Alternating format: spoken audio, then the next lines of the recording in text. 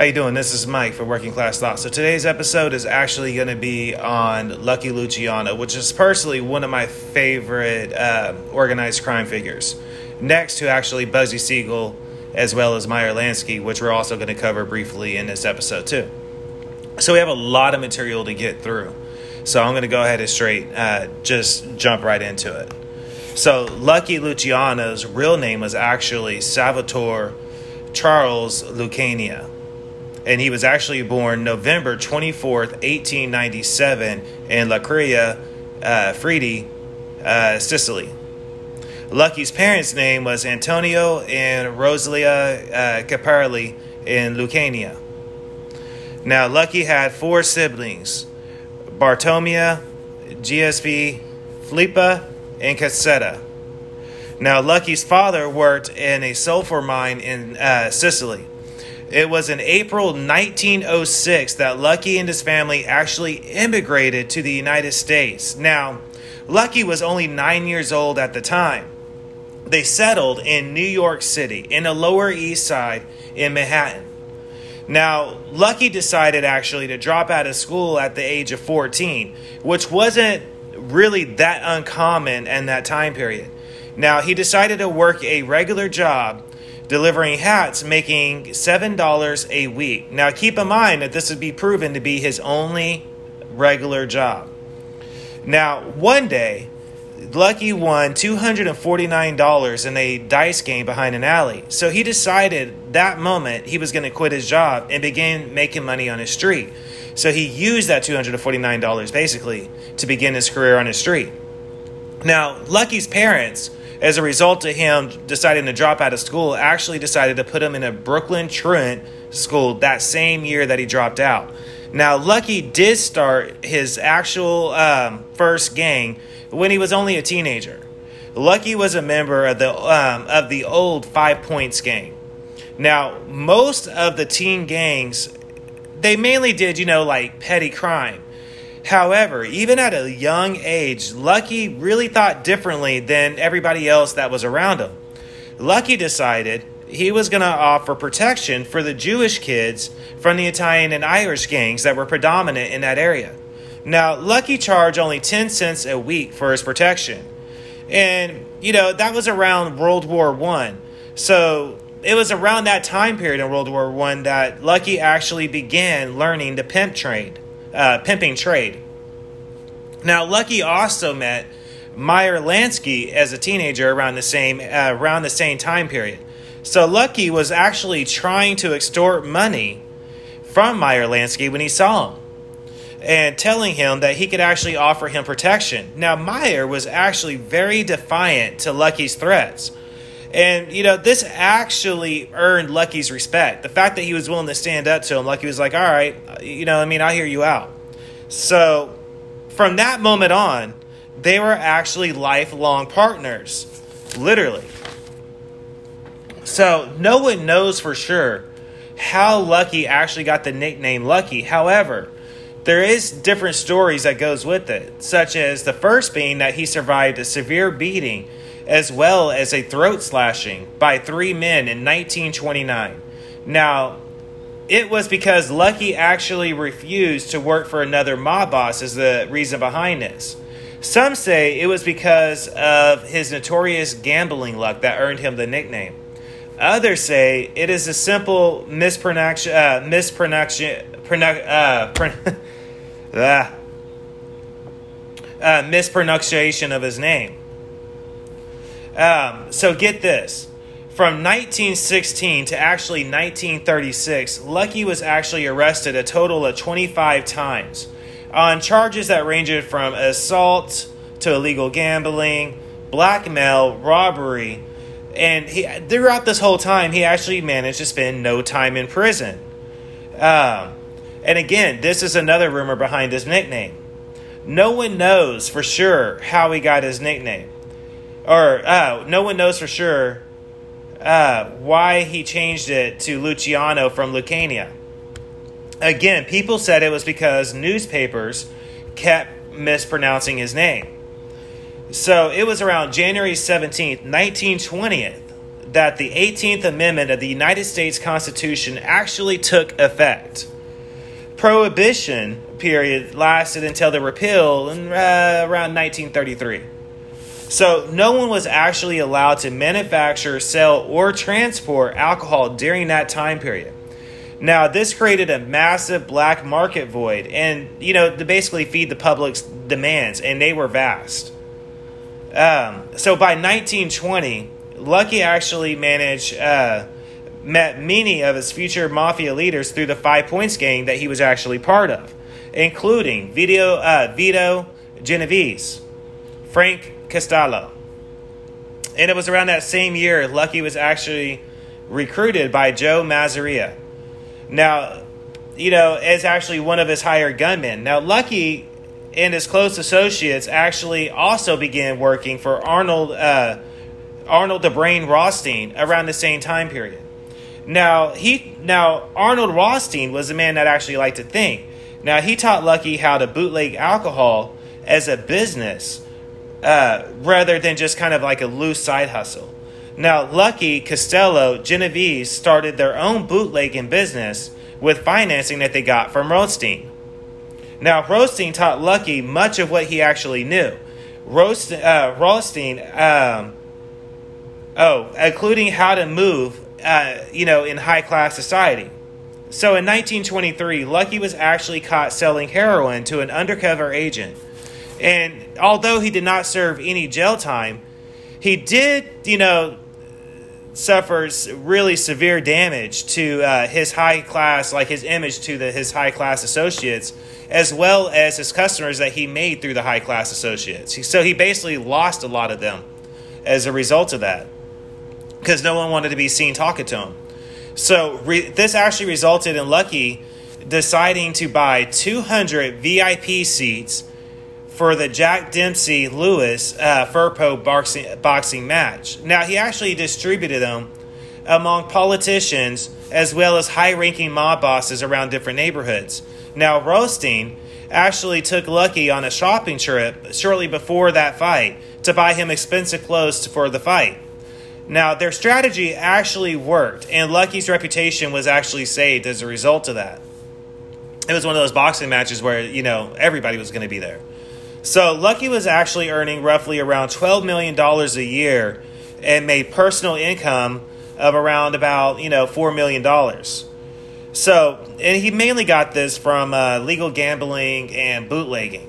Now, by 1925, Lucky soon became one of the top players in the Masseria criminal organization.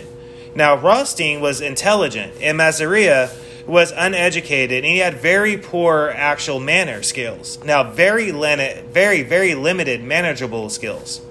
Now, by the late 1920s, Masseria's main rival became Salvatore Maranzano.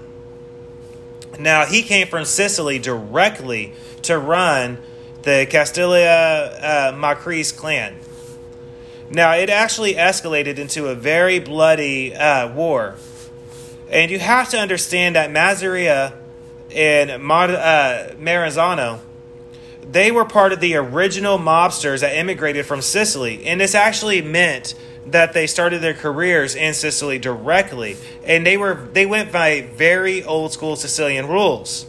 Now, they believed in honor, tradition, respect, and dignity.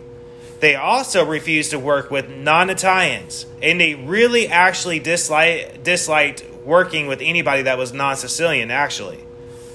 So if they could, they would avoid it. So, really, some only worked with people from their own village in Sicily, is fact. That's how traditional that they could get.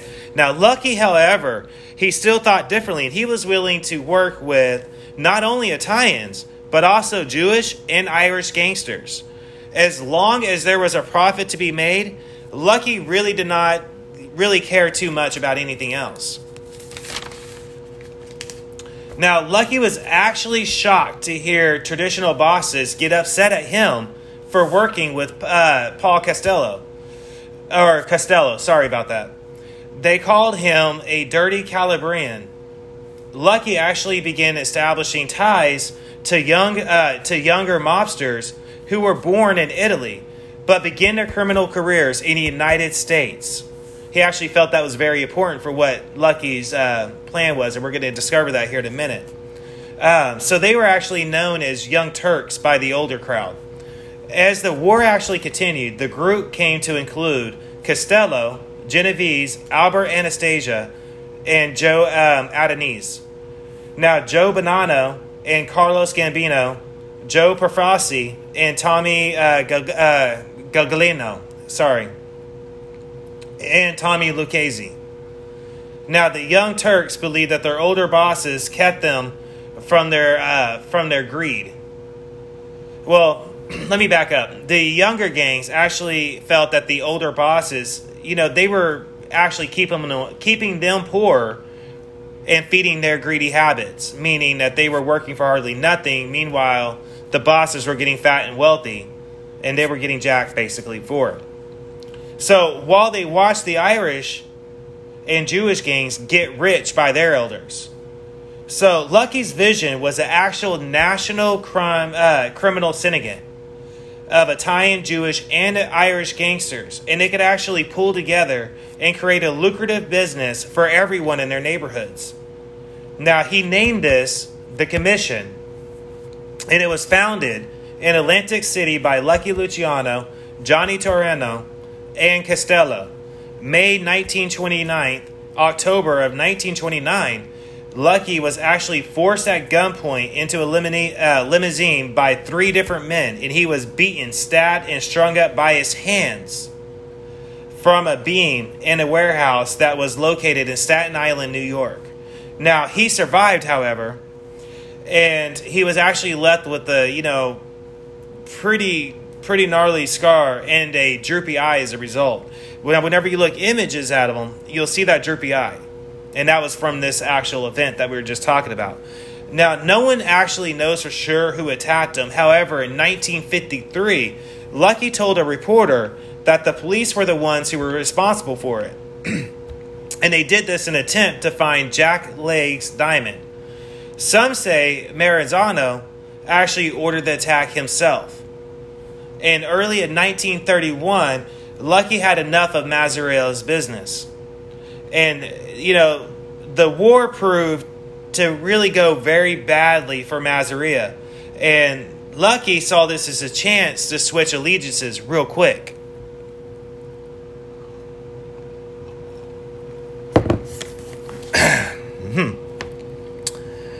So, he actually arranged a secret deal with Maranzano, and he agreed to engineer Mazzarella's death, resulting in the return of Mazzarella's rackets and becoming Maranzano's second in command as a result.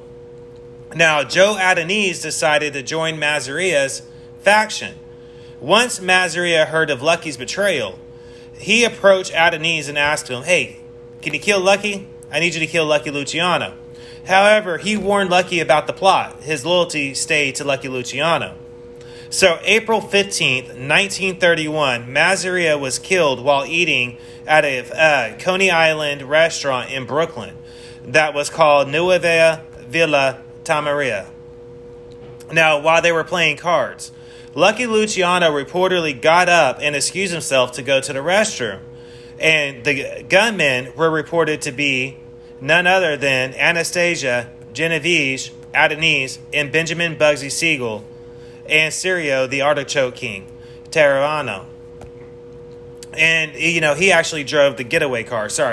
Legend says Sirio was actually too scared to drive, and Benjamin Bugsy Siegel threw him out of the driver's seat and drove the getaway car instead. And he also became Maranzano's lieutenant, for which ended the Calamari War. With Mazzarella gone, Maranzano reorganized the Italian-American gangs in New York City into 5 separate families, headed by Lucky Luciano, Perfassi Gagliano, Vincent Magano, and himself. Now, Maranzano declared himself the boss of all bosses, the capo di tutti capi, or boss of all bosses. Now, he also whittled down the rival family's rackets in favor of his own rackets. Although Maranzano was more forward-thinking than Masseria was, Lucky still believed he was even more greedier than he was and hidebound than Masseria was.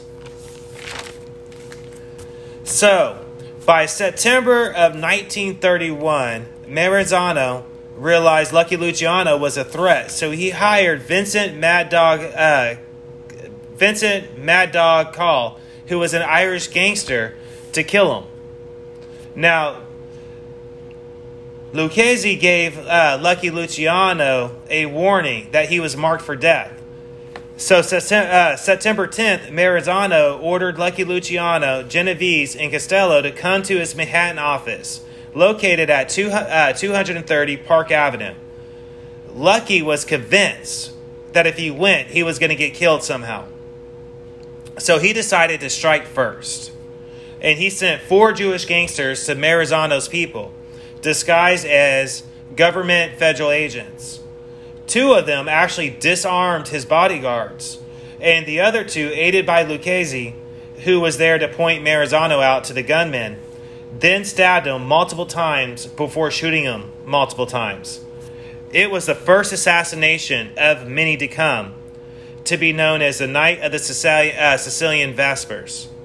Now, September 13th, the corpse of 2 other Maranzano allies, Samuel Monaco and Louis Russo, was retrieved from the Newark Bay in New Jersey. So, Joseph Saraguzzi, the leader of the Pittsburgh crime family, was shot to death. Joe Arazzoni, head of the Los Angeles department, actually would... his disappearance would actually mark the, Lucky Luciano's efforts in wiping out the old Sicilian bosses. Once the death of Maranzano happened, Lucky became the dominant crime boss in the United States of America, and he set policies and directed activities. His own family, gambling, extortion, bookmaking, loan sharking, drug trafficking. Lucky became the leader of labor union activities as well, and he also controlled Manhattan's waterfront, as well as the garbage hauling all across New York, as well as construction and garment district and trucking routes as well. Lucky abolished the boss of all bosses title because he actually believed that it created trouble between all of the families. And he made that would make himself a target for another challenger that wanted that title. So he said enough of it. He's tired of it. So he abolished it. Instead, Lucky made himself head commissioner, and maintained control through the commission that he formed by making unofficial alliances with other bosses in other areas. Now, he kept the tradition of the Sicilian ceremony of the made man in the crime family, stating that is a Sicilian tradition that cannot be broken. Lucky Luciano taught and maintained in Omerta the oath of silence to protect the families both from rivals and from prosecution. He also kept the structure of having 5 families within New York City. Now, once his family, the Luciano crime family, was formed, he elevated his mass trusted people to higher positions within the stature of the commission. Genovese became the underboss, and Costello became the advisor. Adonis, Michael Trigger, Mike Coppola, Anthony Strolla, and William Moratti, and Anthony Carfong were all promoted to captains, or capos. Meyer Lansky and Benjamin Bugsy Siegel were actually non-Italians, so they could not be made official members. However, Meyer Lansky was Lucky Luciano's most trusted advisor, and Bugsy Siegel was his most trusted associate. It was said that any decision that Lucky Luciano made, Meyer Lansky was somewhere in his ear in the process of making that decision. So, 1931, Lucky actually decided to call a meeting in Chicago with various other bosses. And he brought up the commission officially to serve as the governing body for all organized crime families, to settle disputes and decide which families controlled which territories. And it was actually considered to be Lucky Luciano's greatest accomplishment of his life. He was the man that organized crime. He put organized in the word organized crime, basically. So it was originally the five New York crime families, the Buffalo crime family, and the Chicago outfit, and later the Philadelphia and Detroit families were added. Now, smaller families were to be represented by a commissioned family, meaning if they were there was somebody speaking up for them. They were like the little homies. You know what I'm saying? So it provided representation for Jewish gangsters as well. Lucky Luciano made that a fact. So 1935, the first test actually came. They ordered Dutch Schultz to drop his plans to murder Thomas E. Dewey. Lucky Luciano stated it would be a cause for a massive law enforcement crackdown on everybody, and it would disrupt all of our businesses. So Schultz left the meeting extremely angry and aggravated, and he continued to press the matter to other people outside of the meeting. So on October 23rd, 1935, Dutch Schultz was shot in a tavern in Newark, New Jersey. So during the early, 1930s, Lucky Luciano's family started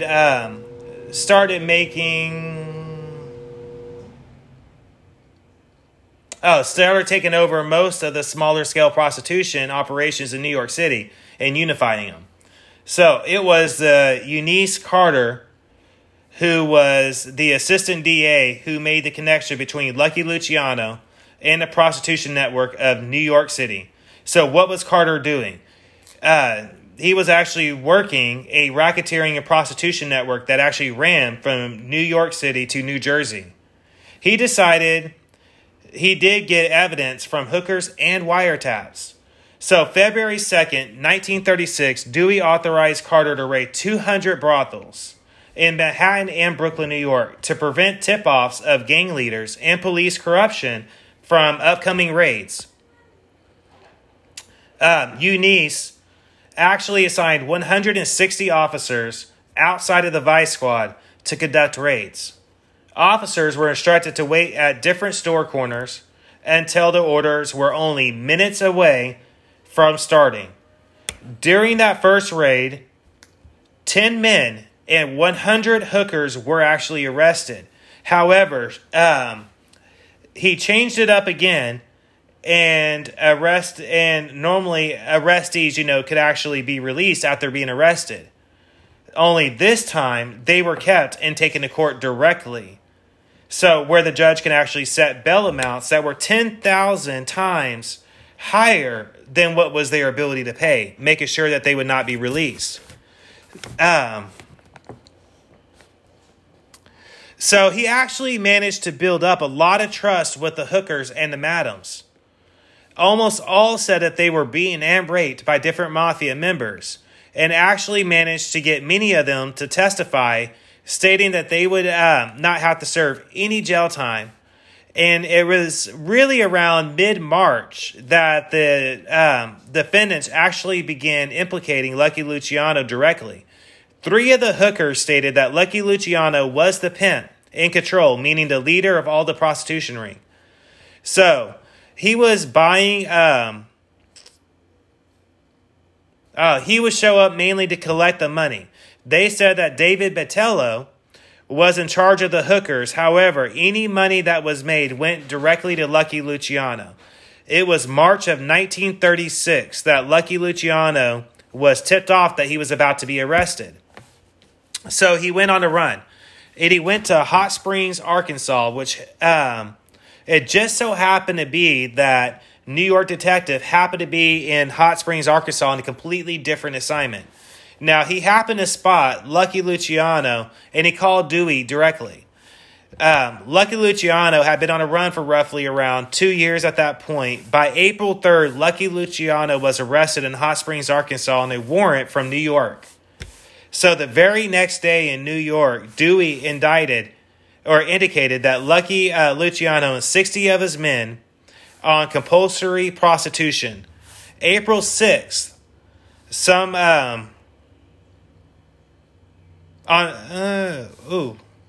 So Lucky's Luciano's attorney actually began fighting against the extradition in New York. On April 6th, some person actually offered $50,000 in efforts to bribe the Arkansas Attorney General, Carl Bailey, to not hand over Lucky Luciano's case. However, he refused it and reported it basically, within minutes, they said. It was around April 17th that Lucky Luciano's legal options in Arkansas completely wore out, and they handed him over to New York City New York PD detectives for transport to New York City for trial.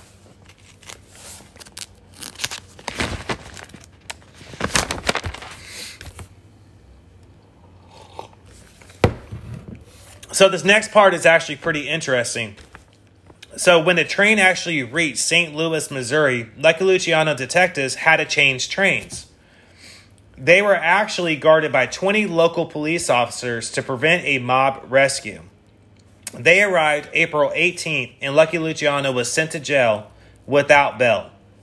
By May 13th, 1936, Lucky Luciano's trial for the pandering case actually began. Dewey prosecuted the case. However, it was Carter who built the case up against Lucky Luciano. He accused Lucky of being the ringleader of the prostitution ring and called the combination. Dewey exposed Lucky Luciano for lying on the witness stand by quizzing him and showing phone records to him and taped phone conversations. Lucky Luciano also had no reasonable explanation for why his federal income taxes actually claimed that he only made $22,000 a year and stated that he clearly was a very wealthy man. And Dewey brought up Lucky's long arrest record as well as his close association with known gangsters such as Mazarello, Cerro Tardavia, Lepe Bolcher. So it was around June 7th, Lucky Luciano was convicted of 62 counts of compulsory prostitution. So June 18th, he actually would be sentenced to 30 to 50 years in state prison, along with Botello and other members of his faction. Many people question if Lucky Luciano was actually directly involved with the prostitution ring. Basically, profit, they say for sure, definitely. Being involved, no. It would mean a boss of Lucky Luciano's stature normally would not be hands-on with direct operations of the prostitution ring. It would be out of character for somebody of his stature to do that. But the evidence Dewey used was shockingly thin, and most say that Lucky Luciano did not even take the stand. And if he could have, the case probably would have been dropped. Plus, at least two of Lucky Luciano's business associates denied Lucky Luciano was ever part of the combination. And Polly Andler, who was a high society madam, said if Lucky Luciano was involved with the combination, she would have known it. Bonanno, the last surviving business associate of Lucky Luciano that was actually free, stated that Lucky Luciano was never involved in prostitution directly. Both people said soldiers would actually use Lucky Luciano's name to intimidate brothel keepers into paying for their protection. They said that Dewey built his case on Lucky Luciano's name, not Lucky Luciano's activities. Now, keep in mind, though, that key witnesses also stated that Lucky Luciano was directly involved with the prostitution ring called the combination, and said that he would actually frequently discuss the sex industry business, stating that and described it as a basic A and B stores for a large syndicate to be ran similar as chain stores, and if a brothel fell behind payment on their kickbacks, Lucky Luciano would order a crack, basically saying crack the joint up And one person said that Lucky Luciano was working out of the Wolof Astoria office suite that he had. He had actually personally hired him to collect from the brothels as well as from bookers. So naturally, while Lucky Luciano was locked up, he did continue to run his criminal family from prison. Now, he actually used the acting boss Genovese to relay his messages, however. Now, 1937, Genovese went on a run to Naples to try to avoid an upcoming murder indictment in New York City. Now, naturally, again appointed Costello as a new acting boss to oversee all of the business interests. Luciano was first locked up in Sing Sing Correctional Facility located in Ossining, New York. 1936, authorities actually relocated him to the Clinton Correctional Facility in Donna Maria, stating that it was remote and farther away from New York City.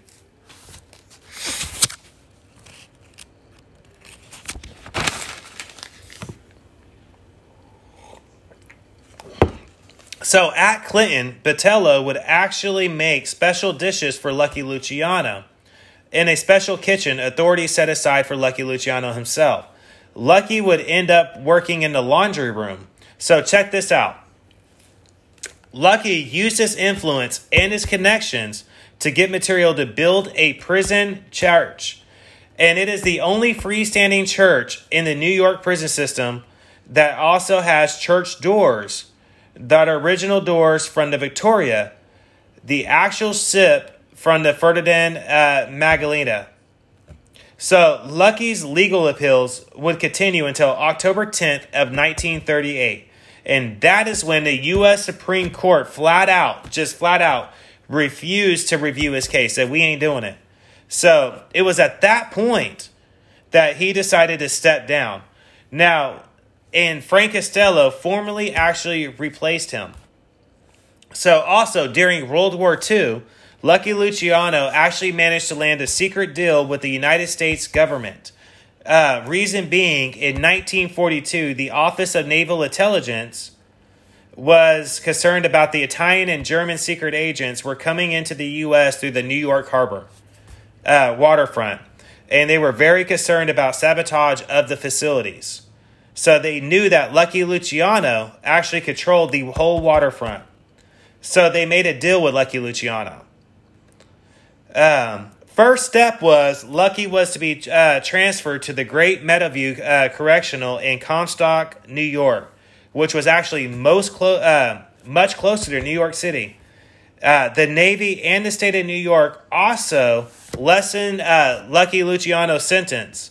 So Anastasia actually promised Lucky Luciano no dockwork strikes would occur during the wartime efforts. So Lucky Luciano helped the United States prepare to invade Sicily in 1943 through his mafia contacts in Sicily. It became known as Operation Underworld. So most legal historians debate how much Lucky Luciano actually helped in those wartime efforts. In 1947, the Navy actually determined Operation Underworld discounted any value of Lucky Luciano's wartime efforts aid. However, in 1954, Governor Dewey actually stated Lucky provided many valuable services to the naval intelligence. Lucky Luciano reportedly said that the sinking of the SS Normandy in the New York harbor, even stranger, it was directed by Anthony Anastasio, which was Anastasia's brother. However, official United States naval investigation found no evidence of sabotage at his sinkings whatsoever. So January 3rd, 1946, Dewey reluctantly commuted Lucky Luciano's pandering sentence and actually deported him to Italy. So Lucky Luciano was reluctant, but agreed, but also stated that he was still a United States citizen. February 2nd of 1946, two federal agents transported Lucky Luciano from Sing Sing to Ellis Island. for deportation proceedings. Now, it was in February. Sorry, I was just checking the date. Yeah, it was February 9th that Lucky Luciano decided to have a spaghetti dinner. And he had that spaghetti dinner and shared it with Anastasia and 5 other actual guests that were there. February 10th, Lucky Luciano's ship sailed from the Brooklyn harbor to Italy. February 28th, 17-day trip. Lucky Luciano's ship arrived in Naples. So there, Lucky Luciano told reporters that he would most likely decide to live in Sicily. October of 1946, Lucky Luciano secretly went to Havana, Cuba. He arrived there October 29th, and he was driven to Havana, where he would get a place to basically stay while he was there. He wanted a way to be closer to the United States so that he could regain control over the American Mafia activities. And somehow, eventually, hopefully, he was hoping to move home. Now, Meyer Lansky already had been established in Havana, Cuba, and he was a major investor in Cuban gambling and their hotel projects that were ongoing.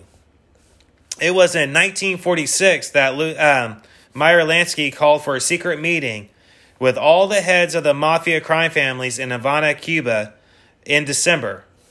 It was named the Havana Conference. So, they told their loved ones back home that it was just a business meeting and that it was also to see Frank Sinatra sing. The real reason was actually to discuss all the business with Lucky Luciano in attendance. 3 main topics were actually discussed during that meeting, which was the heroin trade, the Cuban gambling, and what to do about Benjamin Bugsy Siegel and the sinking of the Flamingo Hotel project that was ongoing in Las Vegas. The conference lasted, roughly a week. And December 20th, Lucky called for a private meeting with Genovese in Lucky's hotel room. That year, earlier, Genovese actually returned to New York to face trial for his 1934 murder charge. June of 1946, charges were dismissed. And unlike Costello, Lucky Luciano never really trusted Genovese. So during that meeting, though, Genovese tried to convince Lucky Luciano to take back the title and become the boss of all bosses and let Genovese run everything else. So Lucky Luciano calmly rejected the offer. However, he stated the following: I abolish the boss of all bosses. It will never come back. I turned it down in front of everyone. Don't you remember this? And if I ever change my mind, it will not be your decision nor no one else's decision. But it won't be up to you at all, Genovese, he said. Right now, he said, Genovese works for me, and I am not in the mood to retire, Lucky Luciano stated. If I am to hear you say this again, he said, I will lose my temper. Soon after the conference started, the United States government learned that Lucky Luciano was in Cuba. He was seen there hanging out with Frank Sinatra and other celebrities, as well as going out to all the most popular nightclubs. So he did not really keep a secret that he was there whatsoever. And this resulted in the United States government started to put pressure on the Cuban government to expel Lucky Luciano. So, February 21st, 1947, Harry J. Ansler, at the time, United States Navy Commissioner, yes, the same one that actually criminalized cannabis. He told Cuba that they would actually block all prescription medication until Lucky Luciano was expelled. Only 2 days later, the Cuban government arrested Lucky Luciano and deported him within only 48 hours. They placed Lucky Luciano on a Turkish freighter that happened to be sailing to Geneva. So after Lucky's secret trip to Havana, he actually spent the rest of his life under police surveillance. As soon as he arrived in Geneva on April 11th, 1947, the Italian police arrested him and this time actually sent him to jail in Palermo. May 11th, Palermo Commission actually released Lucky Luciano and told him to stay out of trouble. July of 1949, authorities in Rome actually arrested Lucky Luciano on suspicion of shipping narcotics to New York City. July 15th, only a week in jail, Lucky Luciano was released without charges. They actually banned Lucky Luciano from ever coming to Rome again. June 9th, Naples police actually arrested Lucky Luciano and questioned him about bringing $57,000 and a new American car into Italy's harbor. 20 hours later, they released him without charges. 1952, the Italian government revoked Lucky's passport after pressure from the United States and the Canadian governments. November 1st, 1954, the Italian Judicial Commission in Naples put very strict limitations to Lucky Luciano's lifestyle, meaning what he can do, when he can leave his house, and what he can do. And this lasted for a total of 2 years.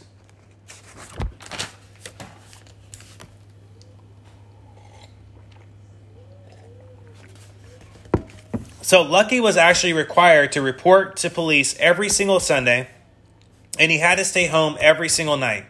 He was not allowed to leave the city of Naples without police permission. The commission said that Lucky's involvement in the narcotics trade, it basically made their reasons justified. Back in the United States, though, Genovese felt that he could actually make a move against Lucky Luciano and Costello, and had help from Carlos Gambino. May 2nd, 1957, Vincent Chin Genovese managed to ambush Costello in the Central Park apartment lobby, the Majestic. He yelled at Frank Costello and then turned to Vincent. When Frank turned to Vincent, Vincent shot him in the head. And he left quickly, actually thinking that he had killed him. However, the bullet actually just grazed Costello's head, and although he was not seriously injured at all. Now, although Costello flat out refused to press charges, Vincent was arrested for attempted manslaughter. And he was acquitted at trial, however, and was actually thanking Costello in court, after the verdict was read. Costello decided to retire after that and leave Genovese in complete control, which actually formed the Genovese crime family. Lucky Luciano was completely powerless to stop it. October 25th, 1957, Genovese and Gambino arranged for the murder of Anastasia, another Lucky Luciano's allies. The very next month, Genovese called for a meeting to approve of his Luciano family takeover and establish him as the boss of all bosses. Instead, the famous Appalachian meeting went south. Police actually raided it, resulting in 65 high-ranking mobster leaders, leading to numerous grand jury summons, and the angry leaders blamed Genovese for this disaster. Lucky Luciano was rumored to have attended a big meeting in Palermo to discuss the heroin trade and to be added to the French connection. Now, after that meeting, Lucky helped pay part of $100,000 to a Puerto Rican drug dealer to falsely implicate Genovese in a large drug deal. Later, April 4th, 1959, Genovese was actually convicted of conspiring to violate federal drug laws. So he was actually sent to prison for a total of 15 years, and he died in prison. Now, in 1969, Gambino became the most powerful mobster. Now, Lucky Luciano actually died of a heart attack January 26, 1962, at Naples International Airport. Now, he went there to actually meet with Martin Gosch, an American film producer, to discuss making a movie about his life to be titled Lucky Luciano. Now, to avoid upsetting other mafia members, people say that he always refused film offers before. However, all that changed after his wife, Liziani's death, which was considered to be his love of his life. So after that meeting, Lucky Luciano was actually stricken with a heart attack. Now, he was actually unaware that Italian drug official agents had followed him there, and they were planning on arresting him on drug smuggling charges 3 days later.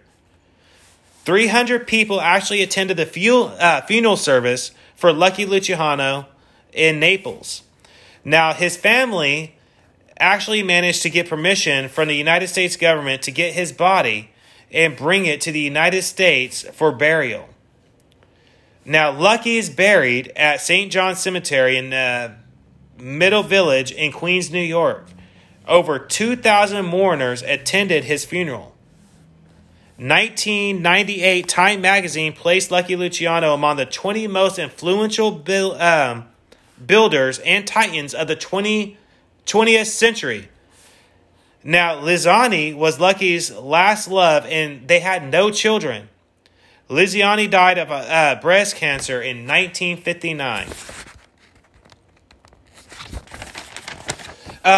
Real quick, the reason why Luciano never had children is he stated, "I didn't want no son of mine to go through life as a son of Luciano, the gangster. That's one thing," he said, "I still hate Dewey for making me a gangster in the eyes of the world." So like I said, this episode was going to be mainly just research material.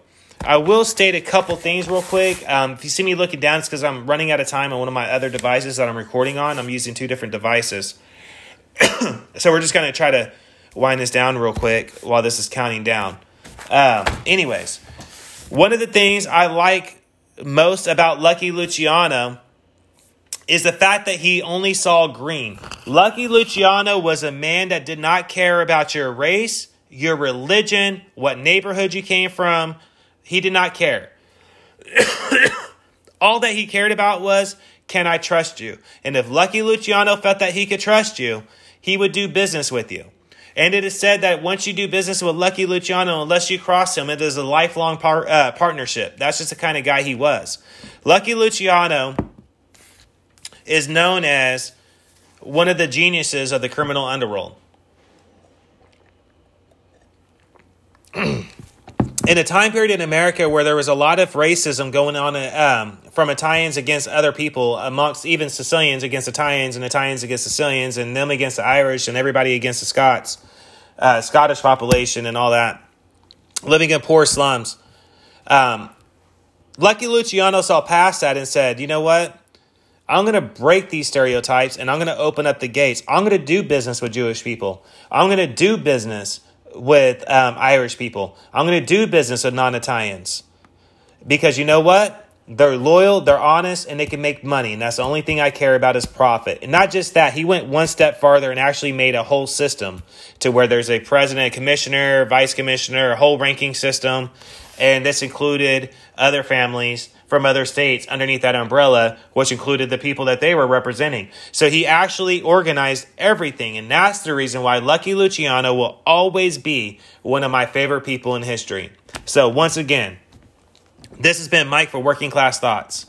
And I hope everybody learned something about Lucky Luciano. I hope that you guys enjoy the extra features. Stay tuned. Shortly after I get done talking this particular thing, I set a bunch of information up to music, and this is a lot of good rare pictures in this, and just pictures in general of Lucky Luciano, his associates, and other things. Stay tuned after this episode. I will be uploading a part 2 with special features, including the original Lucky Luciano movie that was supposed to be made, that you heard me talking about, as well as my personal favorite mob movie that was ever made. Sorry to say it. I know everybody's thinking I'm going to say Godfather. You would be wrong. My favorite mob movie that was ever made is Bugsy. Warren Beatty starred in that. And I'm actually going to include that in part 2, along with a couple documentaries and other thing like I always do. So if you're one of my audio listeners, remember, go to Working Class Thoughts. It's no longer Working Class Thoughts online library. It's just Working Class Thoughts. So type in Working Class Thoughts on YouTube. Go to my channel and you can access the part 2 and actually see all the extra features that I decided to put into it. So, once again, this has been Mike for Working Class Thoughts. Everybody have a great night. Peace, love, and good vibes, everybody. Have a good one.